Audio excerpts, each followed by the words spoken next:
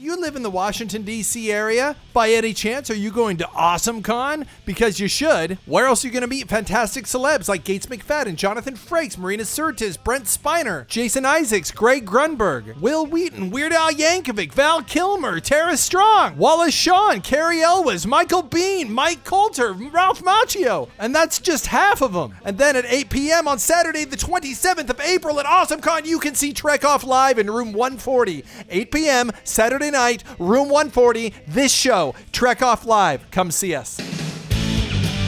It's time for Trek Off. Set phasers to love. Hey, Trek Off fans, you ever have something just not go like you expected?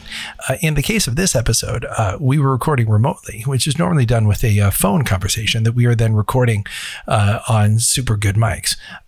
Unfortunately, I forgot to turn my mic on this episode. So we're using the phone recording, which is still pretty good. I was able to tweak it to make it sound okay, but it's not going to be up to sort of the standard that you're used to for the show. So if this is your first time listening, the conversation is great. The audio is not what we usually do, but the conversation was good enough that I still wanted you to hear it. So just putting that out there ahead of time. It's very easy to get used to. By about 10 seconds in, you'll be used to it. But just letting you know. Okay, enjoy Trek Off. Welcome to Trek Off. My name is Justin. And my name is Alexia. And today I'm being a little quieter than normal because I am in the corner of my house where they put him where he finally belongs in his little cage. Okay, so I have a lovely office. I have a lovely office upstairs in the top, like next to where my kids' rooms are. And normally we record in the middle of the day, and they're not home. Of late, we have been recording like mostly during the daytime, and sometimes I have to record at night with you because like you have an unusual schedule. I think it's safe to say that your schedule is relative. Yes. Your sleep schedule is vampiric in nature. Definitely. And so I have. And we used to do it all the time. Like all the time, it used to be like fucking. I'd go over to your house. I wouldn't leave until 6 a.m. and shit. Like. Yeah, we those days? Like 6 episodes. Like we go, hey, let's record all the episodes for April and just get them out. And we'd like record through June, and we'd be fine. So I have a second space where I can record that is far from my kids' room, but is right next to where any guest in my home would stay. It just so happens. You actually have a guest right now. Tonight. And so it like from a scheduling point of view, it didn't make a ton of sense to record tonight. However, I think that given that the entire world is about to be talking about Avengers Endgame, that's going to be like we're recording to place this in time for people who are listening in the future. We're recording this like 3 days before the new Avengers movie comes out. And we're recording this about 4 days, I guess, after the season finale of Star Trek Discovery. And then on Game of Thrones, you're about to have the Battle of Winterfell, and that's going to be a huge thing that's coming up next Sunday. And it's cool and important as Star Trek Discovery is. In like 5 days, we're well aware nobody's going to be searching the internet for podcasts about Discovery. So. Like it's just the truth. It's like it's we wanted to have time. I mean, how indicative of that of like our culture at present is that though? Like it is 4 days is stale as fuck, right? Like any later than that, if it's a week afterward, forget about it. Like what are we talking about? What happened a week ago? Thinking about this. I always talk to my dad. So we've talked about this on the show before. How. My dad doesn't love that I bring him up on the show, by the way. He said this to me more than once. Stop bringing me up on the show. Why? We go, because it's never entirely complimentary. But it's not derisive. I would never say it's never entirely. Like, I never felt like you were saying bad stuff about your dad. No, not at all. I love my dad, but he just, he and I do not connect on the nerd level, with the exception of Tolkien. He loves Tolkien. But I always talk to him about sports and about how the fact that I envied people who like sports. Specifically my dad's favorite thing is college football. He loves college football. Now, let me tell you the way that college football works now. They have something called fantasy football, which many of you probably do. And what it is it's essentially like Magic the Gathering for football, sort of, where what you do is you create your own team based on every available football player in the entire league. You can say, I want this guy from this team, this guy from this team, this guy from this team, this guy from this team, and you create your own fantasy team based on that. And then what happens is based on who wins what games and who loses what games, each of these players that you have gotten gets like a particular score. And then at the end of every like game day where there are like 30 games playing, like your fantasy team gets this score. So what that means is that you have a reason to care about teams that you would normally never have cared about. Like sure, maybe you did not go to college at the University of Texas, but you've got like 3 guys from the University of Texas on your league, and if they do really well, then you get more points. And these are always associated with like betting. Betting's always happening there. Oh yeah. So, but sometimes it's not happening. Sometimes it's just for fun. So, I mean, that being the case, there's both that aspect of it, and now there's like, because we've done, everybody knows what brackets is, because the only reason that we non-sports fans know what brackets are is because you and I, as the purveyors of Trekhov, have done brackets to figure out who are the best people. We've done that as part of our games before, and so what will happen is you'll have, let's say my dad loves UCLA, he watches everything UCLA. And who UCLA plays next will be determined by, let's say you've got these 2 other teams. Well, whoever wins that game will end up being the one that UCLA plays next. So now my dad has, on any given Sunday, he has to see both what his team does and what the other team that they might play are also doing. And so that makes it so he's got, like, every Sunday he's got like six different games he could watch. He's literally flipping between them, trying to keep up with them. And I always envied him. It just sounds exhausting as fuck. Yeah, but he loves it. He gives him and sometimes it's like 3 times a week. And I always envied him. I always envied him this, because like, what the fuck did we have? Right? What did we have? We had like, if you were willing to do animation, you had a little more. But what did we have? We had the Flash TV show and a couple of Star Trek shows. And if you wanted to do Babylon 5, you could. And Doctor Who had crappy effects. And if that put you off, as it did to me, like, what else maybe the Twilight Zone reboot, or like the really crappy like Knight Rider 2099 that came out on that shit. You had essentially whatever the syndicated channels gave you, and Quantum Leap. That's all you had. It's like all you were given. And I envied him that I had 3 shows a year, and then occasionally you'd get a space movie, and you'd be like, you couldn't have the space movie that you wanted, so you'd be out there watching, I'm trying to think of a space movie that I watched just because it happened to be a space movie. I can't even think of one right now. Like Event Horizon, which is it's a fine movie, but like, it's a great movie. It's a horror movie though, not really a. Yeah. But it's a space movie. Definitely. But I see what you're saying, right? Like, it's not really sci-fi so much as like a horror set in space. Yeah. So, but had space, and so you just took what you could get. Now you're right. Now it's like to go. We have to rush through talking about the end of Star Trek because we're going to have a 3-hour and 2-minute movie starring 70 superheroes, and that's going to be at the same time that there's a giant sword and sorcery, dragon flying, basically R-rated Tolkien ripoff going on at the same time. Going on at the same time that strangely everyone in the world watches those things too. Like it's like up is down, black is white. The world is turned upside down. It's just unbelievable that this is now the case. It'll be anarchy. Living together. Like how in the world did this happen? But that's it's an embarrassment of riches. Like, honestly, that we're a week out. We're like a week and a half out of a brand new trailer for a brand new Star Wars movie that dominated the news cycle, and it's gone. Oh yeah. It's gone. It didn't happen. But when it was happening, it was like everybody's freaking out about this. I could literally go to the movie theater right now and watch one of 2 Captain Marvel movies in the theater right now. I could watch Captain Marvel, or I could watch Shazam, which is DC's Captain Marvel.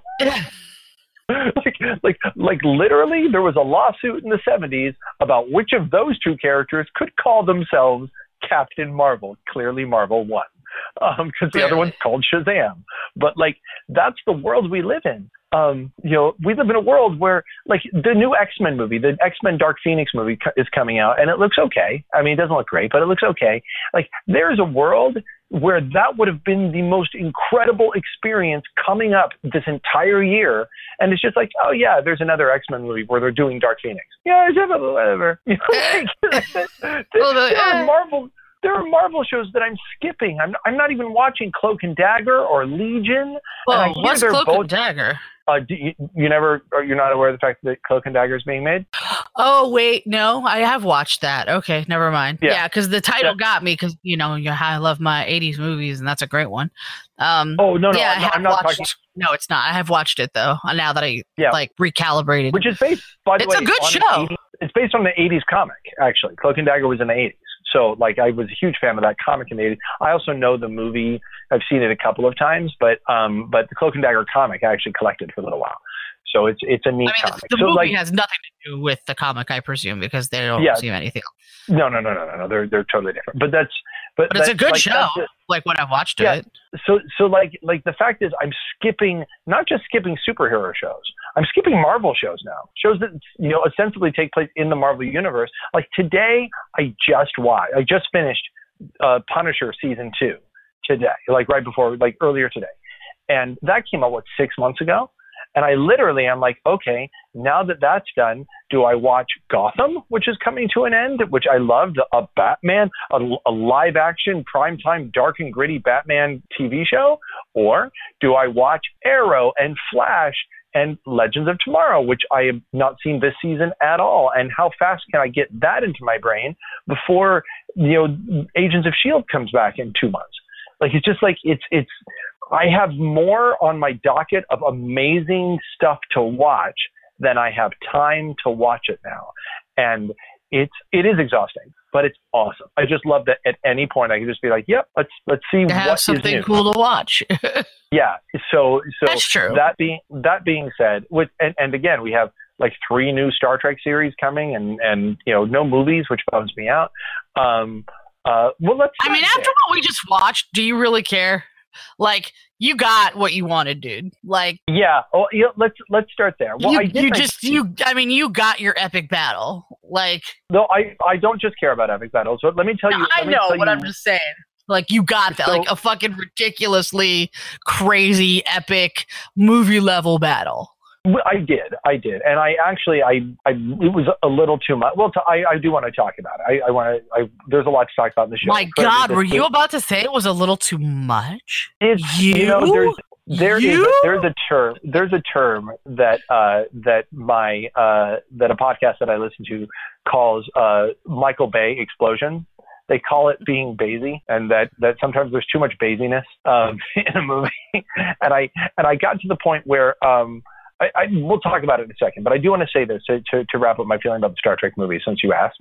I will not be satisfied about I will not be satisfied about there being no more Chris Pine Kirk movies unless there is a new Christopher Pike TV show, which there's a petition going on please give it to us. Like, we want that show. We do, particularly the way Discovery ends. I'm like, more than ever, I'm like, I want that show. Yeah, because we're done. Like, we are done with the 23rd century now. And I will watch that. I like the Pike that they've got. I like, Spock. Yeah. I like how they've dealt with stuff. I love the way the new Enterprise looks without, like, they really stuck true to form, and it's like, I appreciate that, Yeah, I think there's I mean, we're gonna have a ton to break down, so we will definitely. I would watch that show. Like, fucking make that show, man. We'll watch it. Yeah. So I guess that's the first minor spoiler we're gonna be spoiling this episode, of course, but the first minor spoiler that we have just given away is that I was expecting Pike to be horribly injured at the end of this episode. Why? I thought that we would see him. I thought we'd see him in the chair. I told you that's not how it happens. I would have been so mad. I thought they were going to do it, and I was ready to be mad as fuck. I'm so glad they didn't. But I was ready for that to happen. Why? Because it seemed like it shouldn't have. No, because it seems like it was setting it up. That's what I'm saying. It seemed like it, and I'm not. You have just recently watched The Menagerie, but I have not in a long time, so I'm not that up on continuity. You know better. So the fact that they didn't is appropriate and proper. But because it felt like it was about to happen, I was like, oh my gosh, this is going to happen. It's happening now. Oh no. When it didn't happen, I was like, yeah, I can have a Pike series now. So like what's so interesting is that wasn't even my thought. When it didn't happen, I was like, oh, thank you for staying true to what you've been doing, like, and not fucking up the continuity. Like, this isn't where it happens. This isn't how it happens. There's no walking that back. Please don't do it. I think that the truth is that I want I will stand by what I wanted there to be. It sounds more and more unlikely. It sounds like the Star Trek franchise is going to live on TV for a little bit. I don't know what's going on behind the scenes in terms of, Paramount. I don't know what Paramount's putting out other than Mission Impossible movies now. But Paramount and CBS have not, from what I understand, and I might be wrong here, have not completely worked out their crap. And Paramount owns the movie rights and CBS owns the TV rights, and they're not getting along. So that's sort of the issue as to why we're not getting it. But I stand by the fact that I do think Star Trek Beyond is a nice emotional wrap up to the Star Trek crew that we got. Like, it seemed like, okay, we are, on to new missions. But at least I feel like if we don't ever get another movie, like the last one was the most Star Trek of the movies. Yeah, the movie that I want, that I will probably never get, because let's face it, now that fans can get Star Trek on TV, it's going to be harder to get us into the theater. I mean, it's just, and we just talked about the embarrassment of riches that's out there. Like, it's, at this point, if you can stay home, like, fans like us are going to make it to the theater, but you're not going to drag the casual fan into the theater to watch a Star Trek movie right now, because frankly, they can see Star Trek if they can watch 15 hours of Star Trek, if they wanted right now. But I will say, I wanted very much, when I heard that they were going after Chris Hemsworth and they wanted to do George Kirk, and I was like, oh, they're going to wrap up the timeline and they're going to have him go back in time and sort of cut off the pocket timeline, and then the prime timeline is, I wanted that to happen. Finish I felt it like off that with a nice little bow. Well, I just felt like that would make it so this wouldn't bother me. I wouldn't be unhappy with Star Trek. Yeah. But I don't think we'll get it, and I do think that if you want to call the Chris Pine trilogy, which is, I guess, what we're going to call it, or the Abrams trilogy. That's the Kelvin trilogy, I would say. Yeah, I think that it works well enough. I think that without it being wrapped up, unfortunately, I don't feel it in the pantheon of Star Trek movies. I feel very much like and because I like the prime timeline, but I feel like there are 10 Star Trek movies, and then there are these 3. It does feel kind of other and separate in a way. I can see that. And look, Star Trek Nemesis was A, not very good a lot of the time, and B, felt incredibly different than the other Star Trek movies, but it still felt like it was the same timeline. It was still like it was cut differently, but cut from the same cloth. And I think that, unfortunately, these Star Trek movies, these new ones, are going to be an oddity that people remember liking a whole lot but don't go back to. Is my feeling. Is my fear. Do you agree? I think there's some sense there. Like, I think that makes a kind of sense. Like, unless it's just like, I'm going to do that trilogy, right? Like, and then be done with it. But yeah, it's probably not something you're going to be going to as much. So I'll give you an example. This is the best example I can give you. I am not as much of an original series cast fan as you are, and you know this. And I'm not as much of the early Star Trek movies fan as you are, and you know this too. I would say, and strike me down. I like Star Trek Beyond in terms of just like movie watchability, sitting down and just enjoying a good old, great old movie. I like doing that better than most of the other Star Trek movies. I do. I think Star Trek Beyond is it's like when you go, what's your favorite Star Trek movie? I go, well, I used to say Generations just because I loved that there was Kirk and Picard. I felt like it gave me, it was a smorgasbord. It gave me kind of both crews, and I dug that. And then I could sometimes say First Contact, but I really think Star Trek Beyond might be my favorite Star Trek movie. And I would say that. And today I was jonesing for a Star Trek movie. I was like, I want to watch a Star Trek movie, and I put on Star Trek 2, which I did not own on digital. I only owned it on DVD. But I was like, you know what? I'm gonna pay my $9 and I'm gonna buy it on digital just so I can watch it on any device anytime, because I just want to be able to watch Star Trek 2 whenever I want. And and Mrs. J made an agree with me that I can, once a month, I can buy one of these Star Trek movies on digital, so that I will, by the end of the year, by the time a year goes by, I will have all of them just on digital and I can just watch them whenever I want. But I can't do it more than once a month because we can't really afford for me to do that more than once a month. Right. So that's because there's a lot of movies. Like, that's a big layout of cash. So, but it's interesting, right? Is that if you were to ask me which movie to be clear though, are you doing it on Vudu? Because it's probably less.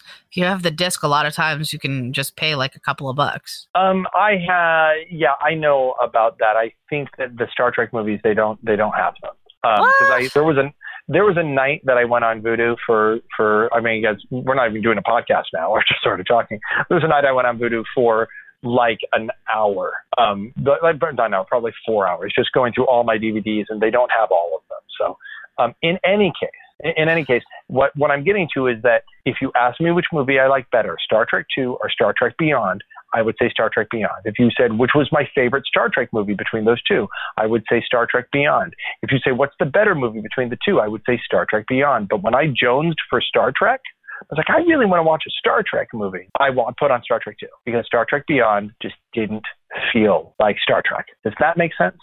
Yeah. I mean, as much as I enjoy the Kelvin timeline, as much as I enjoy those movies, like particularly Beyond, like it's not original Star Trek. Like, it just isn't. There's or next gen. There's just there's a slowness that isn't there. And I feel like Discovery has kind of found the perfect space between. I would still say that Discovery, as we are moving into our main topic here, I would still say that Discovery is, how do I put this? I would still say that Discovery is too intense, like that everyone is kind of always in crisis mode. And we don't have, like, even if it's emotional crisis mode, and we don't have time to just sort of sit down and ruminate. And like, they're not sitting down for a 6-minute long poker game, or we're all just hanging out. You know what I mean? We're not having conversations. Nobody got time for that. Yeah, we're not having conversations about eyeglasses and how you need to have them because you're allergic to Retinax, and we're not having guys lounging back and sort of ruminating. And I think that that's what Star Trek needs to have. And I hear that the Picard show, which, as we said before we started recording, the Picard show had its very first day of production today, the day we're recording, which is exciting for me. And when asked about the pacing of the show, they said, well, it's not going to be as slow as Next Gen, but it's not going to be at the pace of Discovery, which they said is like a bullet. They said it's going to find a medium in between where it's its own thing. But they said these words: it's a much more contemplative show. Nice. And I am happy about that. Yeah. And I think between the two, I just find it funny hearing you say that, because you're always like, give me I want to see the Klingons fighting the Romulans, fighting the Federation, fighting you're always the one who wants, all the explosions, all the fucking Michael Bayness. You want that shit. I don't want the Michael Bayness. I like scope, and I like explosions, and I like space battles. I do like them. I think that there's a place for them in Star Trek.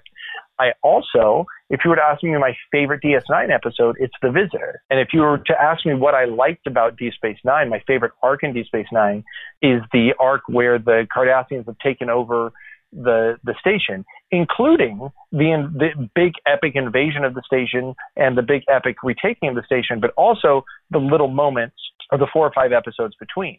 I love the idea of 4 or 5 episodes of just sort of the machinations of what's happening and people like just dealing with stuff. And then the 5th episode, there is something epic that happens. I think there's a place for all of it.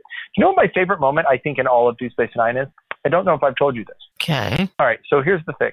It's not my favorite episode. It's not the most emotional moment, but it's about the realest moment in all of Star Trek that has ever happened. And it's when they crash the Gem. It might be one of my favorite moments in all of Star Trek.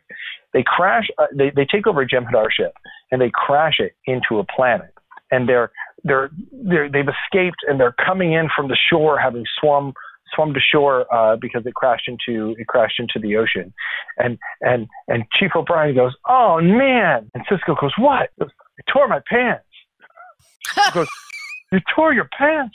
"I tore my pants." And then they all start laughing at how absurd that is. They just start laughing, and it's this lovely little human moment where they just sort of take a moment to just go, "Yeah, that happens sometimes." It's just this lovely moment between two people being people. And it's in the middle of this big, incredibly emotional, dramatic bit, and yet it's this little human moment. I love it. They didn't have to have a moment. It's the sort of moment that an editor might have cut out. Yeah, you don't need that. You don't need that. It doesn't move the plot forward. It doesn't do anything. And it's one of my favorite moments in all of Star Trek because it's so human. It's such a human moment. I love it. All right, let's get to it. The season finale of Star Trek Discovery. Normally I would have a computer open. Like I said, I'm in a corner of my house, so I don't have a computer open to look at all the things. So we're doing most of this from memory. Instead of a plot synopsis, let's give them a basic plot synopsis. Yeah, I mean, give them a little something. Sure. So we are facing off against Section 31.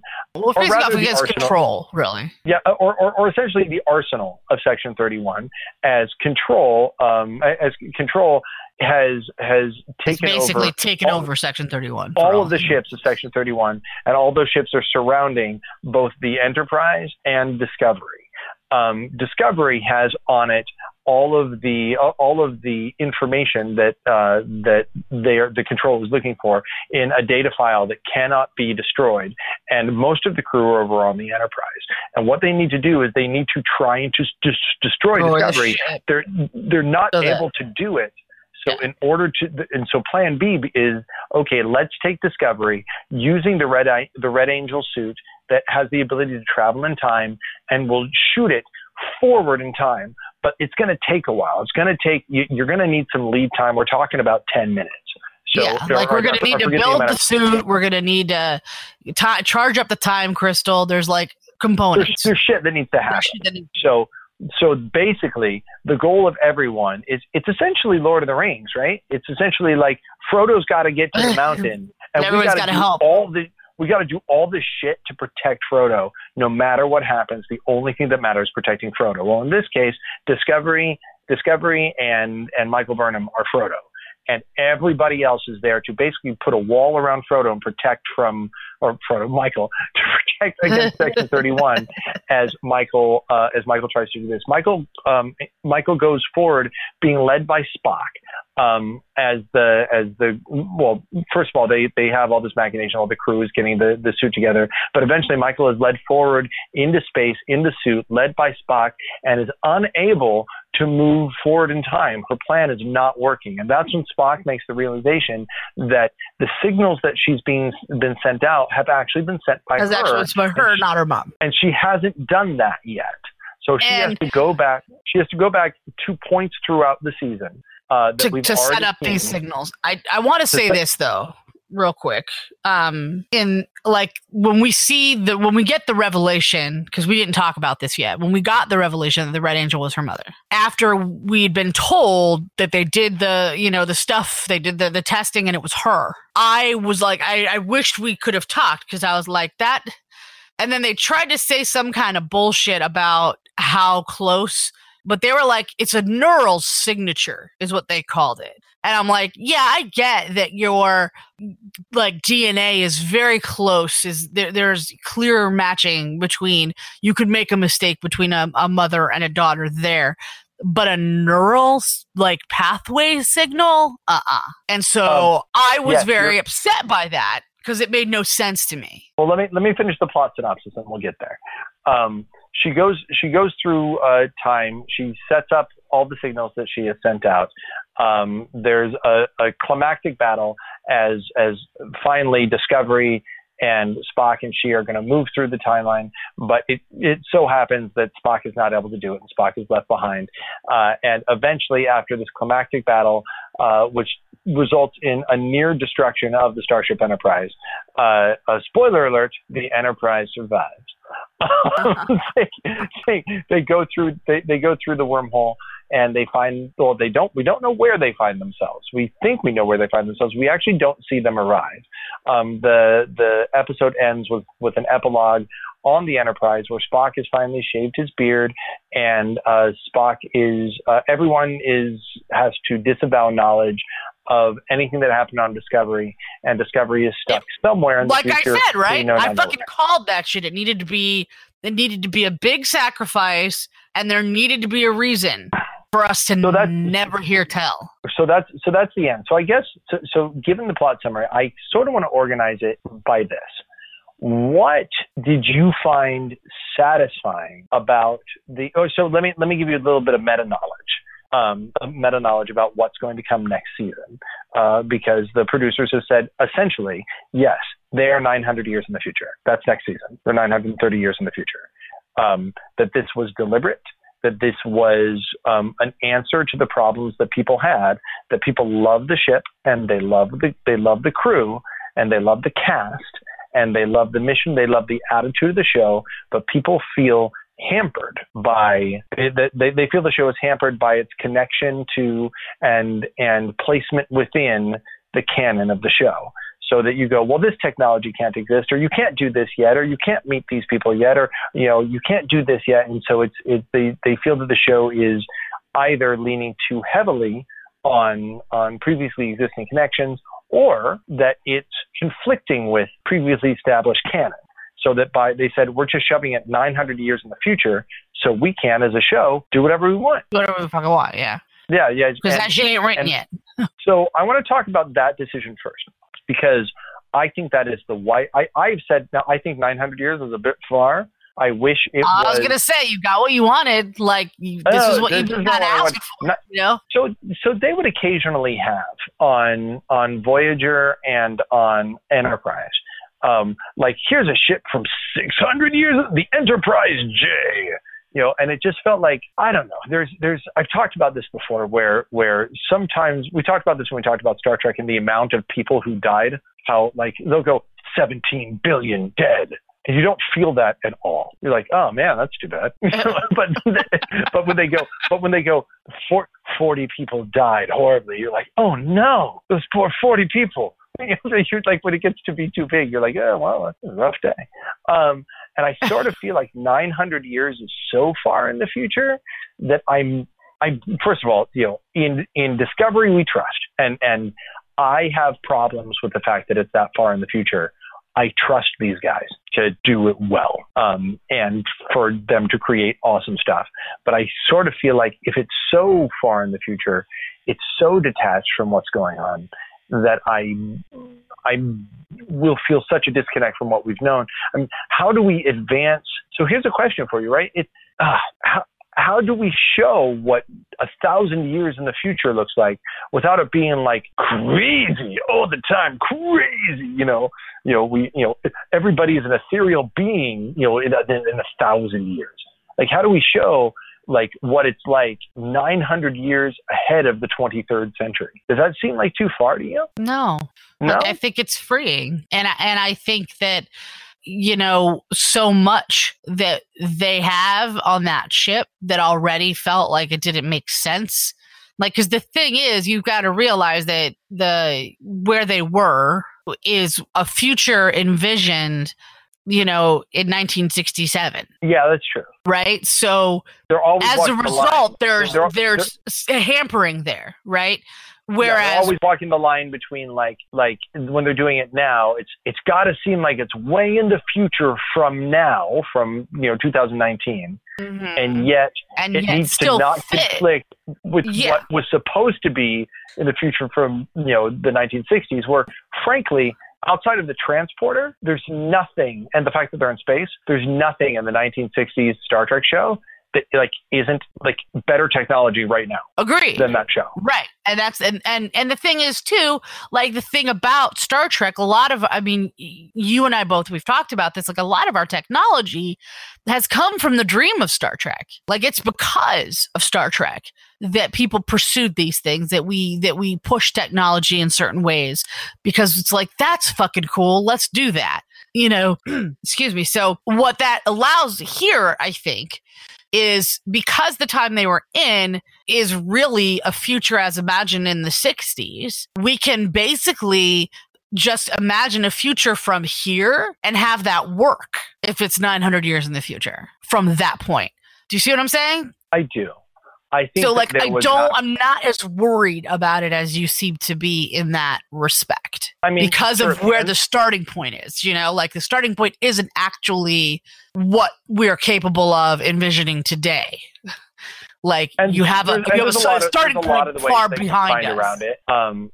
There are a lot of ways around it. Like I think that it's worth noting. I'm going to look something up on my phone real quick. But how far? What I'm going to find out here, and I should know this as a Firefly fan, but I'm going to say, in what year does Firefly take place? I just wonder.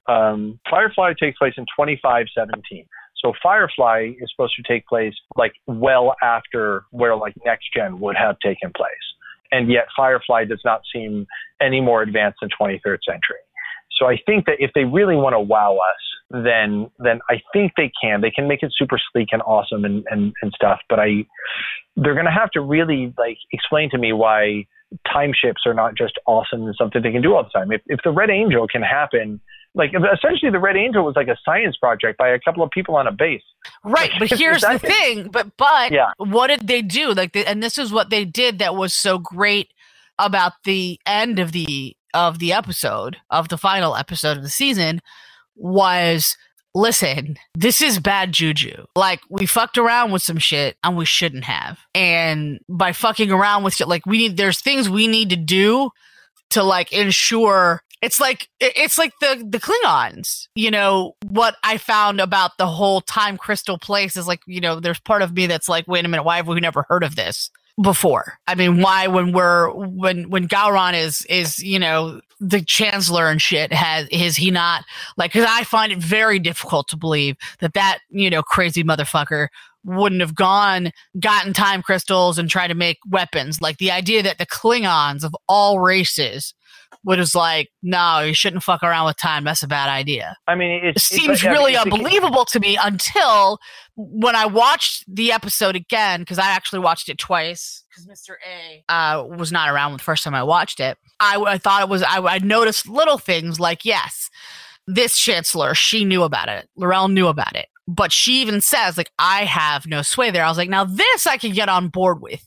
The idea that there is some sect of Klingons that recognizes this is a bad fucking idea. No one should have this kind of that no one should weaponize this kind of thing. It is too dangerous. And there's not the Klingons as a whole, but some small sect, and they protect that shit. And that at some point in the future, once we get to like Gowron, like nobody, not even the Chancellor, even really knows about that shit anymore. Well, and I do think that there is a sense, of course, by placing this 10 years before Kirk, or whenever it's supposed to be placed before Kirk, there is a sense of wonder that just is never going to exist, like the original series did, that has never been allowed to exist. That they've tried. Next Gen. It was a really interesting show in that there was no sense of wonder in Next Gen, but they were exploring new things. There was this optimism in Next Gen that was, I think, not as present in the original series, where it was just like, yeah, fuck yeah, we got the Enterprise D. We can do anything and go anywhere because we can do it. And that sense of optimism was really infectious for that. And then DS9 became the war show, and then Voyager was like we got to get home. That was their mission. And Enterprise was, well, we're just starting out, and everybody else is further out than we are already. Like it's sort of Enterprise is really the story of finally being allowed in the deep end of the pool. Mm-hmm. You know what I mean? It's like it's you're not exploring anywhere in Enterprise. You're just going where other people have already gone. You're not going where no man has gone before. You're going where no human you've never gone before. Yeah. Yeah. But you're not. You're like you some assholes who've already been there. Everywhere you go, there's like a guy back at the office who's been there already. Like it's Enterprise. Enterprise is the story of you going to Jamaica for the first time. That's what Enterprise is. It's like, oh, you finally went to Jamaica. What'd you think? Yeah. Because everyone else has already been there. Yeah. It's neat for you, but, like... Everybody else has kind of like been there, done that. So the idea of a ship that is technologically inferior to everyone and everything, except maybe it has a spore drive that other people don't have. Right. In a world that has all of the same, and which does effectively take the spore drive out of the equation, which I said needed to happen, and I love that they did it out of the timeline equation. But maybe they can still use it. Maybe it's the one thing they have. Oh no! But that's the thing. Like, I have no issue with the spore drive existing in a future that we haven't fucking seen yet. That's my point. You know what I mean? Like, I had issue with it where it was like, this needs to make sense, because why wouldn't everybody have it? That's pretty fucking cool. Or if it's labor intensive or resource intensive, like, why wouldn't you have some small armada or squadron or whatever for special circumstances? You know what I mean? So yeah, but it's gone now. Everyone who knew anything about it is gone. It's gone. And that is effective and good, and like the idea that it needs to stay gone, like to the point where anybody who knows anything about any of the stuff can never fucking talk about that shit. Yeah. Like, that's important. I like that. That is an important necessity, I feel, to not destroy what is canon, in a way that I'm willing to accept. I'm like, you know what, that's believable. I can go on that. And can you imagine what if this is where Discovery had started, right? And let's say this Discovery started 900 years in the future. Like, shit, this show is 900 years in the future. That's crazy. And there's this ship, and you meet these aliens, that what we now know as the Klingons. And they look and they act like they did, and they speak in a language that is being translated. It sounds almost like Klingon, but the Batleths aren't the same, and they're certainly warriors, and they seem like Klingon ripoffs. But then, like 9 episodes in, you get confirmation that the name of their world was once called Kronos, and we as the fans going, I knew it, they are Klingons. They're what Klingons have become. We would have been. I don't think I would have. Yeah, I wouldn't have been pissed off. You're right at how they looked. I wouldn't have been like, "What the fuck is this?" It would have been this amazing reveal. Like, oh crap, yeah, all right, and instead we're like, it doesn't fit that they're there. So I think that doing this, gets rid of the continuity problems. But I do have some concerns. And here's my first concern is that I feel like it's an opportunity missed. I really would have loved if they went 150 years in the future and they were operating parallel to the Picard show. No, I loved. Here's the thing. My favorite era of Trek was when it's like the Marvel universe. It was all happening at the same time. You're just seeing different things happening parallel. That sometimes you could have an event that they all affected all. One event could affect everything. You could have, you know what I mean? Like, I liked that, and maybe we'll still have that. But I feel like that, and not that they have to interact with Picard, but the fact that they, that I love that Gowron bounced from Next Gen to DS9 and then back again. Like, the characters can, like, side characters can kind of be in between the shows sometimes. I dug that. I get why they didn't do it, but honestly, because it's the same problems. Like, that's why you can't effectively do it unless they effectively did it for like 15 years. They've done it once before. It worked really well. Right, but those people are all how old now? That's what I'm saying. You start it up again. You're doing a new, you're doing a 25th century Trek universe and everybody knows how that works now. It's like the Marvel universe. You have this show's off over here, and this show's off over here. Yeah, but I guess what I'm saying is you want it to interact with these shows that those people are still largely around, but they're all like 30 years older, 40 years older, or what? That's not what I'm saying. I'm not saying that I want Commander Riker to show up on Discovery, although I would love it. But there would be interaction. There would be, like, it wouldn't make sense for the Discovery to show up, be a Starfleet ship, and for the entirety of Next Gen, for us to just never even have talked about it, for it to not have been acknowledged, for it not to have. It doesn't. You see what I'm saying? Like, I don't want it to take place during Next Gen. I want it to take place during the new Picard show, so that they're both inhabiting. They're both inhabiting. That is still a future, that hasn't been done yet. So so you're just. I see what you're saying. So both are moving forward from the future, and from now on, all Star Trek takes place from that point. It all just takes place at the same time. So there isn't a because what you're doing, if you go 900 years in the future, eventually you're going to have to talk about the past, and now you are now creating. But that will allow you to have linkage, though. And here's the thing: because the Red Angel suit, like they may be able to travel. Like who knows what they'll be able to do with tech from 900 years in the future. Like maybe you're right in that, like. Because you're like, why wouldn't everybody have a time ship? Maybe there's a reason they don't, but these guys are already outside of that. So, well, that is my other problem. With them being this far in the future is that she's like, Spock, I'm going to come back to you, and I'm like, crap. Are we gonna have another story about a ship that's desperate to get home? Like, no, I hope not. I don't think so, because first of all, I don't think she says that. Maybe she just means for a visit, or more important, I think she just.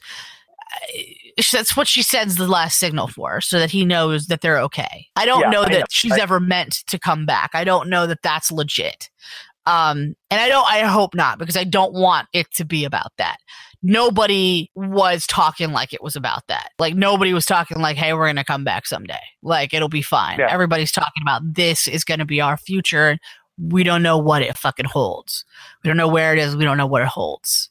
And I feel like what that can allow for, though, is actual interaction with what is happening on the Picard show, because that can be in their past from where they are in the future. And if if they have access to technologies that they didn't have, that are now available, that they can incorporate with, because it's not like they don't have, like, if it had just been Michael and the ship on her own, what do you do? But you've got these great minds. You've got Stamets, and you've got Tilly, and you've got Tig. Like, you've got people who can make stuff. And so if they get up to speed on the new tech in the new place, they might be able to do stuff to the Angel suit that allows them to go back and interact with some shit that's going on in the Picard show and have crossovers. Like, that is that's a very real possibility. That would be very cool. I would be down with it, because again, you're not fucking with anything that's already set and done. But that's not really the way that these shows are being made. As they've already said the Picard show is going to be like one big 10-hour movie. That's the way they're doing it. So there's not going to be a lot of room there. I just think that there are things they could do. I think there are ways they could go. They go, oh, this is like what happened. This is what happened when we know the horrible ramifications when Jean-Luc Picard first met the Vizios, and you've never heard of the Vizios at all, and they're not even mentioned in the first season of the Picard show or the second season of the Picard show. But in the third season of the Picard show, he meets the Vizios, which had been mentioned on Discovery like a year and a half ago, and you're like, holy shit, this is happening. There you go. That's what I'm saying. Like, there are ways. There's still like linkage even without them actually participating. Yeah, I mean, and again, and it's linkage that they find that they'll control finally. Like, I think that's really key. That it's linkage that they have control over, as opposed to just there are things that are already done that have already been set in, and you shouldn't fuck with them because they are important. And it could be that 900 years in the future, that we have not advanced as far as we think we will. Like, it could be that we suffer an enormous setback. Could be. Like, that's what I'm saying. Like, there's so much that can happen, and that's such a long period of time. Like, how many? It could be that. What if something happened that made it so we could no longer be spacefaring? So that nobody was spacefaring for like a really long time, and that this ship shows up. And so on one hand, nobody has been traveling in space, and suddenly there's a starship. But on the other hand, their day-to-day technology is so whacked out incredible that it is cool too. And suddenly you go to, because that's the other thing I guess that's been missing. What's the last piece of Star Trek tech that really, really, like, you're like, ooh, I want that? What was the last one for you? I'm trying to think back. Yeah. The last one they really, really did that caught my attention, and it happened right after the holodeck, was maybe the Replicator? Like, I'm trying to think of something. Before the holodeck, way before. They had replicators on the original series. No, they didn't. They had you put in a card and food came out, but you didn't know where that food came from. There wasn't a sense of you can go up to the wall and go, I want, a guitar, and it makes a guitar. So food replicators, yes, were a thing. I'm just saying, you're right. They called them food dispensers. They were not called replicators, and there wasn't a sense that you could just say, because remember, in the Tribbles episode, there are Tribbles that are coming out. It's not like the Tribble pattern got in the computer.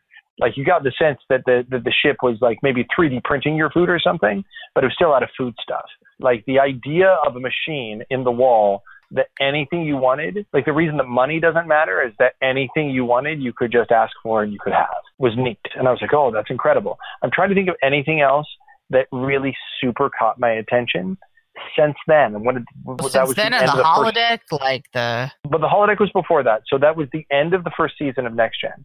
Was when you really got the sense of what the replicator could do. Like what since then has grabbed us. Like how has the show dreamed and it's tried. Spore Drive is even trying. But I think by going 900 years in the future, you can say, okay, what have you dreamed of? What is now a new norm that we can start dealing with? I don't know. Like that's the beauty of it. Like this fucking sky's the limit. Yeah. And then that will be things that we can strive for. Like, I don't know how many times I get sucked into some YouTube hole because of, some list of 9 crazy inventions you didn't even know were out there. And I'm like, what? That's fucking cool. Like just crazy shit that I didn't know about. And I'm like, what am I even looking at? What? Like, what if they can fucking fly? Like that's or they're all superheroes now. Everyone's a superhero. Everyone's wearing capes. Fuck. No, not everybody's wearing capes. I'm just saying, like, what if there's stuff that can augment, like, you've never played these games, but the BioShock game, so anyone else who has would get my references here, but like they had in this, dystopian, well, it was a utopian society that became dystopian, that you're walking around in. They had like these, like, basically vending machines, and you could get these, like, and this was the downfall of their society as well, right? Was they basically would inject themselves with this shit and it would give you abilities that you didn't have, which is a cool concept. And then, of course, you're fighting off people who used to inhabit this place with using these clearly unpredictable things to stick yourself, and now you can shoot fireballs out of your hand. Like, but it's such a cool idea. Like, you could have shit like that. You could have things that could change your molecular makeup, that could allow for things like that, could allow you to regrow limbs. To be able to have clones, to have fully mechanized, to have a whole race of androids. Like, yeah, but I feel like we're already there by Next Gen. That's the thing. I trust that they have a plan for all this. Well, here's what I want to say. I trust that, like, given that you and I have talked about all these problems in, the show so far, we've been going for, just about 55 minutes. I assume that before they took the time to send them 900 years in the future, they had a longer conversation than the one we're having now. I'm sure about like, will this work? Like, that seems very likely. I assume it wasn't like, oh man, guys, we got to go to lunch. 900? Everyone good with 900? 900 good? All right.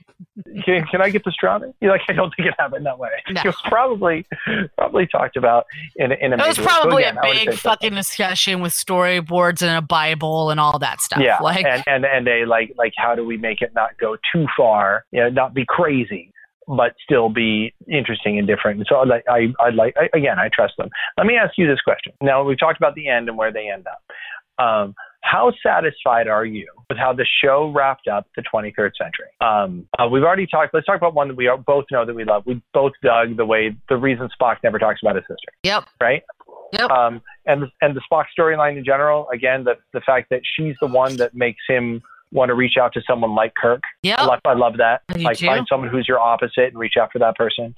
I dug all of that. There are some things that I feel were dropped that I have a big issue with. All right. Number one being, was it the Borg? Why do you feel like it's dropped? Maybe that's part of what gets answered 900 fucking years in the future, dude. Okay, so that's fair, because there is a question of, outside of there needing to be a fist fight, why did what was the guy's name? The head of Section 31. It's Captain Rance? No, not No. Don't say it because you're gonna fuck me up. I had it, and then Leland. I don't know why it's Leland. Thank you. Why did they have to bring Leland on the ship before it went into the future? Why was it important that he go there? Why was it important? It wasn't. He was never supposed to. No, that's what I'm saying. I mean, from a story point of view. Why was it important? Why did they need to make sure that he, or at least his nanoprobes, if you want to call them that, why did they have to still be on the ship when the ship jumped forward 900 years?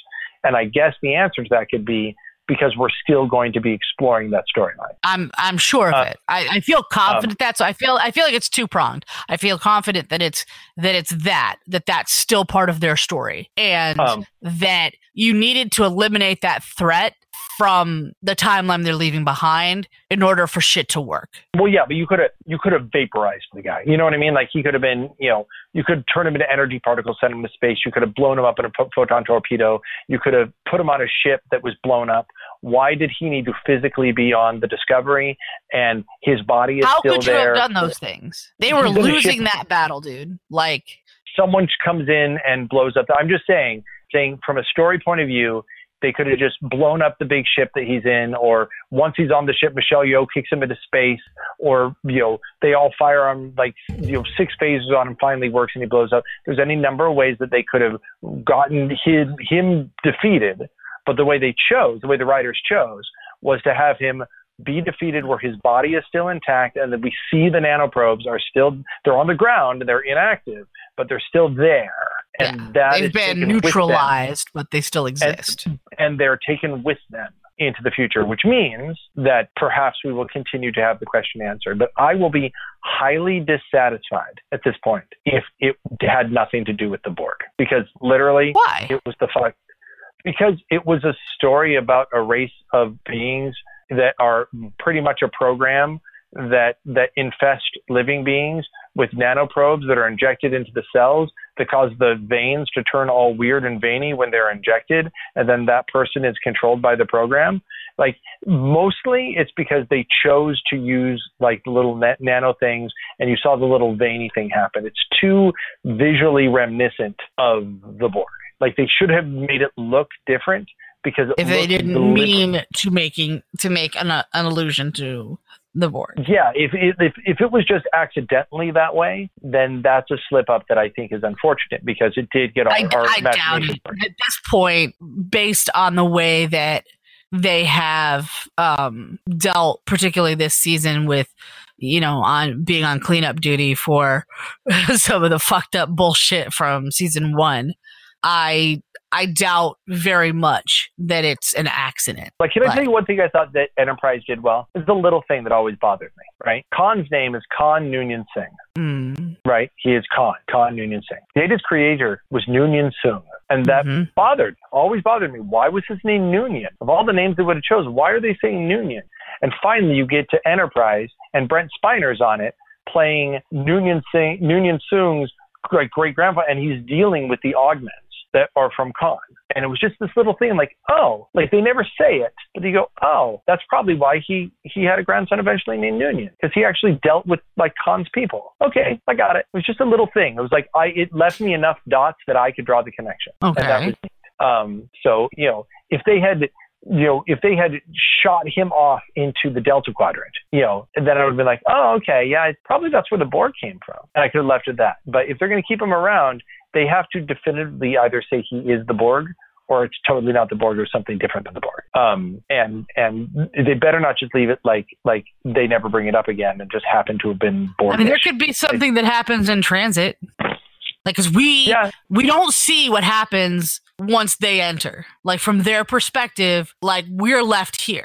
So if something goes awry or something happens, like, there's every reason that, like, now, because he is present, because those little nanobots are present on the ship. Because here's the thing. If it gets consciousness, right? Like, straight up, if it gets the information on the ship and gains consciousness, it wipes out all life. It's not the Borg, right? So that can't happen.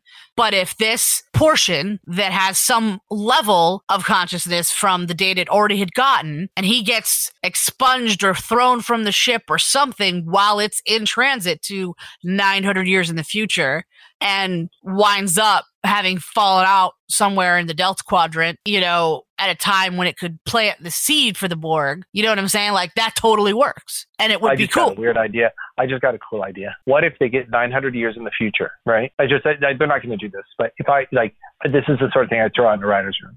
They're 900 years in the future. And at some point in the past from there, the Borg took over everything. The Borg won and took over, was taking over all of space. Like, all of space was pretty much the Borg. So they put out basically what is an EMP in the quadrants that we understand, where the Romulans are. I guess the Romulans are all gone now, or Romulus is gone, but the Klingons and the Cardassians and all the people that we kind of know and have had dealings with. And they put out something that made it so people that not the Borg, not anyone, no one can travel in space there. And since then, on all the worlds, there's been no real sense of let's go to space because A, it should be impossible. And B, we don't want to go out there because we have effectively protected ourselves from the Borg. And then Discovery shows up, and it is the only spacefaring ship that's out there going, yeah, I know, space works again. And they're like, oh. And so they like I said, they're super advanced on the planet, but no one goes off the planet. And what you have is the quadrants we know, but on the outskirts of the quadrants, you get these rumblings that the Borg aren't there anymore. But it's all just sort of there's a ton of Borg wreckage and stuff out there that's sort of beyond where we know. And if you get far enough out there, you're going to find both remnants of the Borg and whatever it was that wiped out the Borg. And maybe that is where control gets involved somewhere into having to deal with the Borg or having to somehow that interacts with Borg from 900 years in the future. I think it could be an interesting idea. It would be interesting to think of the Borg the way that we think of the Romans or the Huns, right? The Borg took over everything at some point 400 years ago, and we stopped them from getting to us. And we've always assumed that they're out there. The big bads are out there. The Romans are still out there going to get you. But then when you finally get back out there, you're like, oh, they're gone. But their influence remains. I know it could be interesting. And the question is how to make it relevant to today's times too. Yes. I don't know. I'm spitballing. They got a lot to work with. Were you satisfied with the other issues that people had with canon, the differences in costumes, the differences in the Klingons, the fact that now the Klingons all have hair and are acting like Klingons? Like, are you satisfied that with a little bit of hand waving, you can go, yeah, 7 years from now, Kirk's on the Enterprise, and that's the world we see? Like, are you satisfied with that? I think I can. And I think there were some genuinely awesome emotional moments from a Trekkie perspective. What were they? Like when when the Klingons show up, particularly at a time when our peace with them is shaky at best. And they're right? and then there are those battle cruisers that we know they look like the old school ones. Look cool, but more important, like when they're on the ship and she starts laughing, like. First of all, when she says it is a good day to die or whatever, like holy some shit, fucking Klingon shit. I clapped. It was awesome, right? Like it was so intrinsically fucking Klingon. And the fact that it is also a good day to have long black hair, by the way. Agreed. But like also like the fact that like we're not even here for you, right? We're here because we know this thing takes out all life, and that includes us. And like when she's like we're gonna like bathe in the blood of our enemies, like she's so fucking Klingon and fierce and awesome. We're also here because it's fun to fight, which I didn't get that sense. It's just fun to be here. This is where we want to be. Like, where else would we be? When she laughs and is like, I thought as Chancellor I would never be bloodied. Like, that shit's awesome. She's like... That's the Klingons I know. Exactly, where she's like, fuck yeah. Like, I thought shit was going to kind of suck because I'm just Chancellor now. But nah, man, my fucking head is bleeding. We're into shit. Fuck yeah. You know what I mean? Like, it was awesome. It was the Klingons as I know them in my heart, as I know them from Trek. From like getting to know them so well in Next Gen and DS9, like just awesome. I loved that. Before we mourn this era too, before we grieve for the loss of this era too soon, they've already said they're making the Section 31 show, that they're going to shoot the Picard show now. They're going to shoot the next season of Discovery. And is that going to be with him being the head of Section 31? That's going to be with Michelle Yeoh is actually the lead in that show. Oh, so it's before all of this. No, it's not. Michelle Yeoh isn't on Discovery. Is she? She is. I don't think she is. No, Yes, I don't she think she is. At the end? Yeah. I think she's with Ash still. No. Are you sure? Why would they make Ash head if she was still there, dude? She on Discovery? Yeah. She is, because she's the one who killed Leland. Yeah. That's interesting, because they're saying that she was going to be on the Section 31 show. So I guess at some point, that they do come back. Maybe. I don't know. I mean, they can change anything. They can do anything they want at this point. So I am also mostly satisfied with that. The Borg thing is the one thing that bums me out. I mean, like I said, I was victorious. I was satisfied to see the Klingons be the Klingons. It was cool to see Pike was Pike, the Enterprise was the Enterprise. The Enterprise, like I loved, like I wasn't sure how I was gonna feel. I was like kind of steeling myself. I was like, it's gonna be different. It's gonna be different. Just be cool. Just be cool. But like it really is, they kept design elements that I appreciated. I was like, I get it. You're not going to have it look like it was, built on a soundstage, a cheap soundstage at that in 1967. Of course you're not. But you're still like the colors there. I'm like, thank you for that. The sounds, the even when they get inside the turbo lift, like I loved it. I was like, thank you for remaining true to that shit.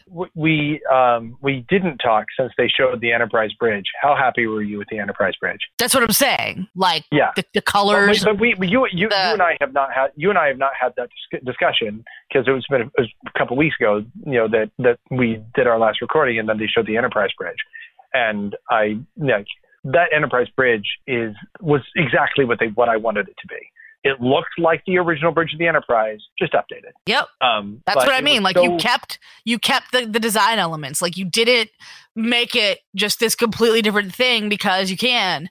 You kept it. It's like I said, like when they put out the DVD set, or the Blu-ray set rather, of the original series, where they had redone effects or put in effects, they kept, like they did it with CG. They didn't use a fucking model, but they made it look like the ship is supposed to look. Yeah. And I'm like thank you for that. And I felt like that is what they did here. It was like, listen, we're not. It was to the bridge what Pike's uniform was to the original series uniform. Yes. Where I'm like, you know what? I'm okay. I understand. We got to move with the times. You've got a big budget. We can make it shiny. We can make it nice. I don't begrudge you that. But I need to feel like that is my bridge. I need to feel like that. And like the sounds really help with that. Keeping the design elements, keeping the color in there. And like when Spock goes to, at the very end, when he goes to his station and it has the whirly-giggy thing and the thing that you like, the scopy thing that you stick your eyes in or whatever, all the technical terms, obviously. Yeah. But like, I'm like, yes. I absolutely agree with you. And I think that, it's interesting because I never found the original series bridge to be that functional of a place. It didn't seem like that. It seemed like it was so big and there's all this space, and it seemed just more like a place to hang out. It seemed more like a set to me. It's nowhere near as ridiculous as the Next Gen bridge, which is the stupidest bridge. Like seriously, a bridge where the captain can sit and there are two little seats next to him and everyone behind him has to stand all day long. They have to stand back there. There are ramps, and they have to stand up there on the ramps. Why? Like, because Worf is tough. He's got to stand there, right? It's because visually it looks different. That's why. It's like it almost, in a way, it feels a little bit like a play set. You know what I mean? It does very much. The Next Gen bridge does. It really does. Like, because you've got to have levels. They can't all be sitting around in a club, and they can't all just sit in a line. That's not visually interesting. I know. We'll have another level, and they'll stand up there. They won't sit. They'll stand up there. Ooh, but even then, I don't think it worked the way they thought it was going to, because you really spend most of the show looking at Worf's tummy. That's what I'm saying. Like they built this set as if this was on a play on a stage, and then they filmed it, and it was like, oh, Huh? Yeah. Yeah. Like DS9 seemed realistic for what it was. It seemed like that would be where the center station ops would be, and even Voyager and Enterprise, they were fine because they were like, okay, we get it. Like, let's make it more. We're not gonna make people stand up all day. Like that's a bad idea. Like, and it's ridiculous. It's ridiculous. like we've got all of these comforts. Like, we can make food out of like nothing. We can take your molecular structure apart, move we can't give these guys put stools. It back together, but we can't make you a fucking chair or a stool. Like bar stools. Like, can we just have some bar stools? Like high bar, really? High bar stools in my house. Like really? Like I had to be in a wedding once where I had to stand there for like an hour, and I felt like I was going to fall over. I don't get it. Terrible. But here's the thing. The 60s bridge, I always felt like it seemed like a set that was designed so that we could sweep around and do camera moves. This used the same dimensions, it felt like, but this felt like a very functional bridge. This was like, I mean, I don't have the same, I don't feel that way about the original series set, but this is what I wanted. But I felt like this feels to me the same as that. But but you know that I've always had problems getting around the 60s aesthetic, that my brain just doesn't fill in the gaps. So here the show filled in the gaps for me. And I had this brand new appreciation for the original series bridge, so much so that when I watch the original series again, I feel I can like mentally transplant what I just saw. If that makes sense. If it'll allow you to enjoy the original series more, that's awesome. It will. No, it will. In the same way that I feel like I could now watch old Doctor Who episodes that before I would have been put off by, but now that I can see what the TARDIS is in my mind, and then like sort of backlog that into what the TARDIS used to be, I can sort of get it now. Like I just needed the clue, and I've always been like that visually. Frankly, like I had a hard time ever reading the Lord of the Rings books until I saw the movies, and then once I saw the movies, I could then put the faces on the characters that I saw in the movies, and then like visually I could transplant that, and then I really got it and I understood it. So. Did you feel that the characters' arcs were wrapped up in such a way that you were satisfied? In terms of Stamets, in terms of Stamets and his marriage, in terms of that part made me so happy. He doesn't die though. He lives, which is good. Yeah, I'm just saying, like, he's in a coma, right? He put him in a coma just to keep him stabilized. He's like currently in a coma. Like when they go in the future, he's in a coma right now. Yes, I believe so. But regardless, at first I was so unhappy.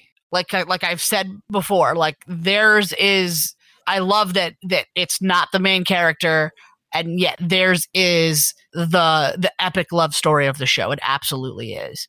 And like the fact that he's like, I'm gonna go take this position at the Academy on Vulcan, and I got to move forward, and I hope that you're happy, Hugh.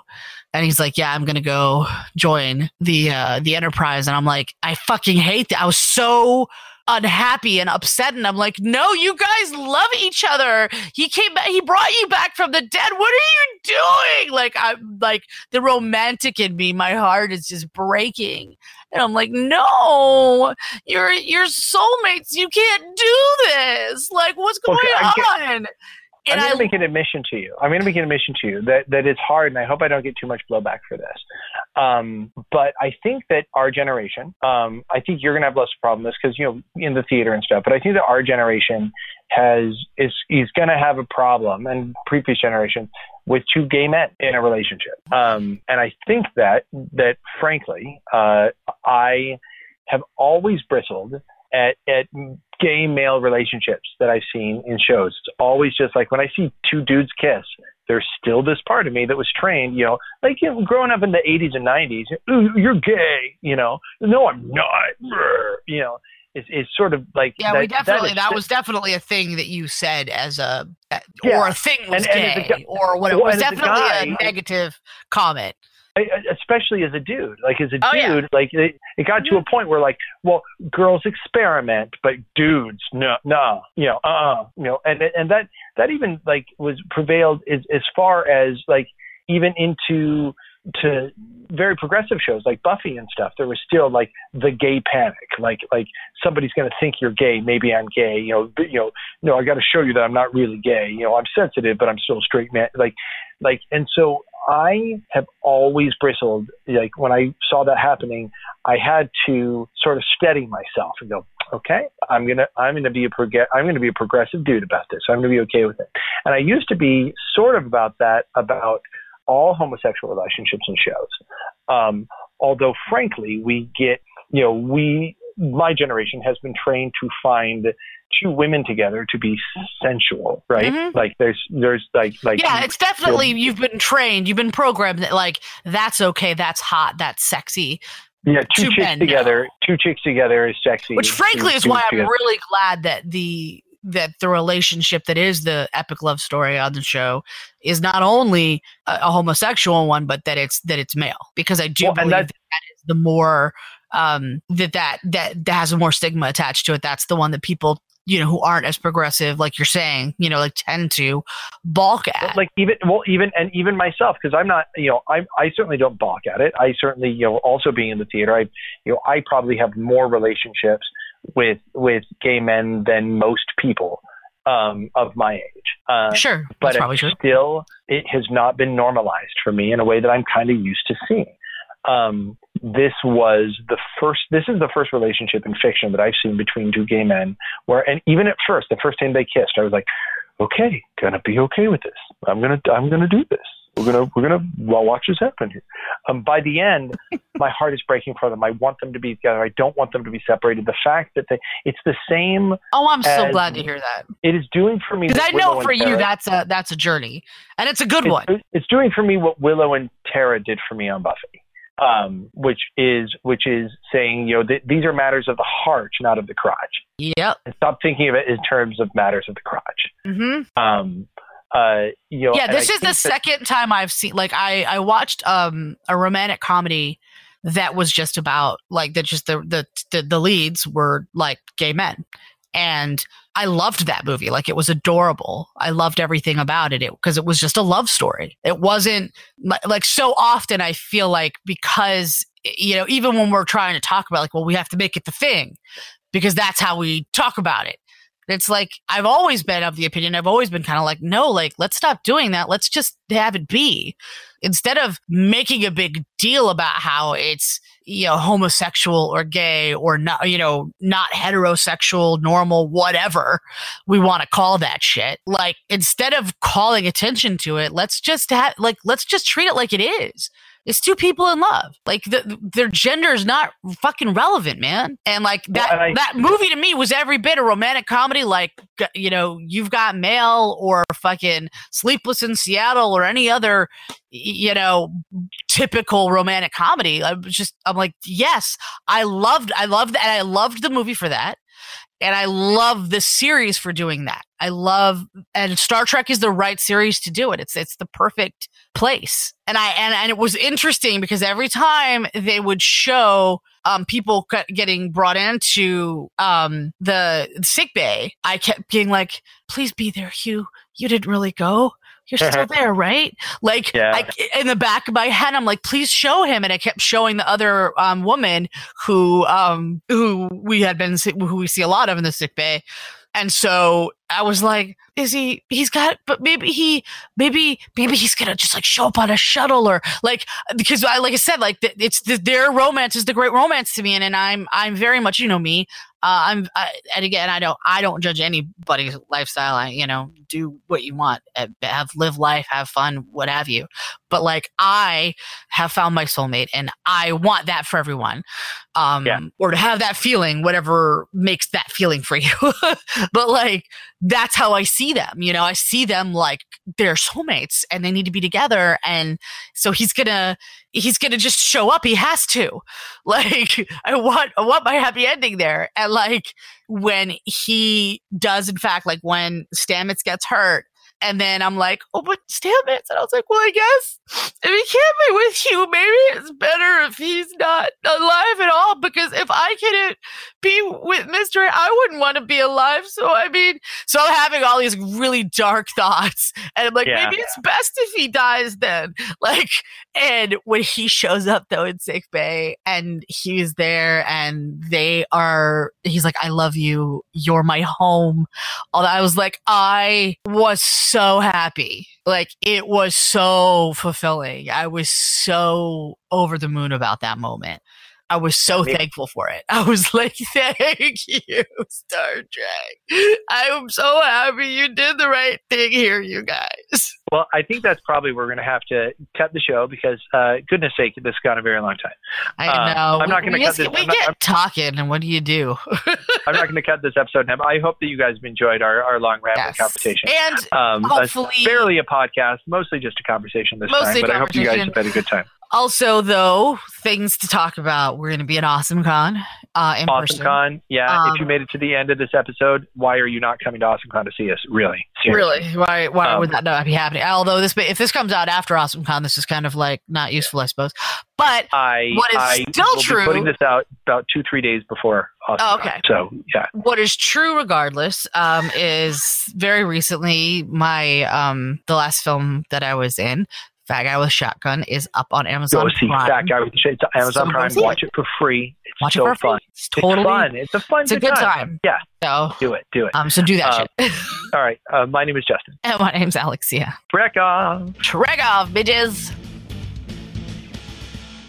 So again, April 27th, 8 p.m. in Room 140 at AwesomeCon. That's Saturday, April 27th, Room 140 at AwesomeCon. See Trek Off live. Plus, at 3 p.m. in Room 101, you can watch the 10-year anniversary of Ninjas vs. Zombies, the HD updated version of Ninjas vs. Zombies playing in Room 101. I'll be there to do a Q&A for it, so come see that too.